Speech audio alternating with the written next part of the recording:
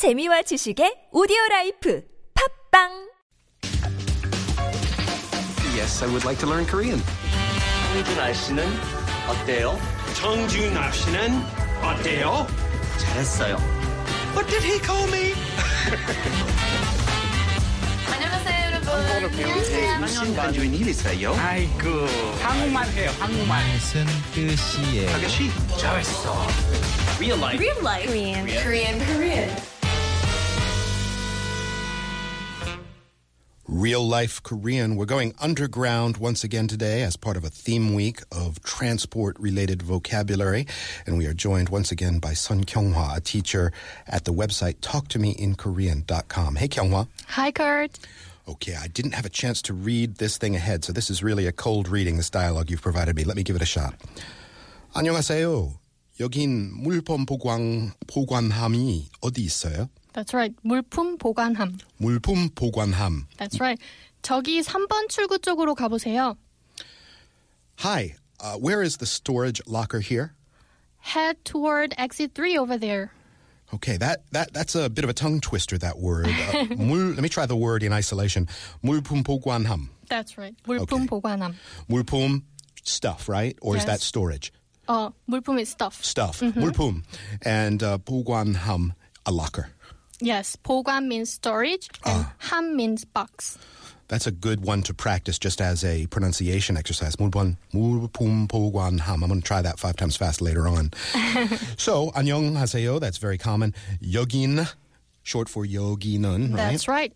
Here, in this place, 물품 보관함이, the subject marker. Where is the storage locker? 어디 있어요? That's right. Okay, and you said? 저기 3번 출구 쪽으로 가보세요. Okay. 저기 means over there. Sure. 3번 출구, exit number 3. And 쪽으로, toward, 가보세요. Please go. Like we talked about this last week, 가보세요 is just the same as 가세요. 가보세요. Yeah, 보 is not necessarily That's right. a crucial part of that, but you can just chuck it in there. 가보세요. 쪽으로, that's a very useful word. 쪽으로, in that direction, right? That's right. So you could say you're in a taxi and you just want to gesture to the driver. You go 저쪽으로 가주세요. That you could point and just go 저쪽으로. That's right. Yeah. So if you ask 여긴 물품 보관함이 어느 쪽에 있어요? Instead of 여긴 물품 보관함이 어디 있어요? It sounds like you know it exists somewhere here, but just you don't know where.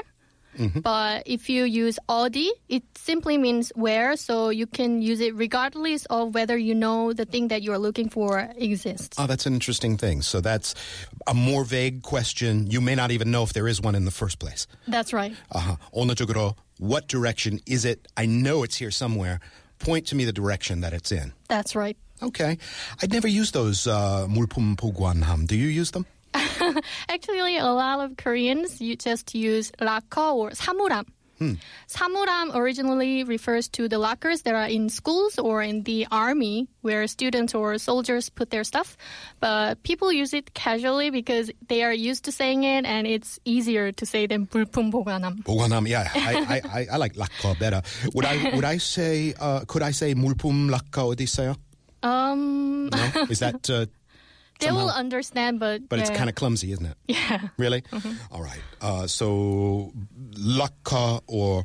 what was the other one? 사물함. Yes, 사물함. That's something I should probably steer away from. That's more of a Koreans amongst themselves slangy way to say it, isn't it? Yeah, 물품 보관함 is an official term. Okay. And I guess the reason to use those lockers, I suppose, if you're carrying a lot of books from study or if you stuff from your office, drop them off in there and then you can be free to go to a bar or a restaurant or whatever you're going to do. That's right. Without being encumbered. 맞아요. 맞아요. So like at a concert, there's a place where people take your belongings and store them, and it's called 물품 보관소.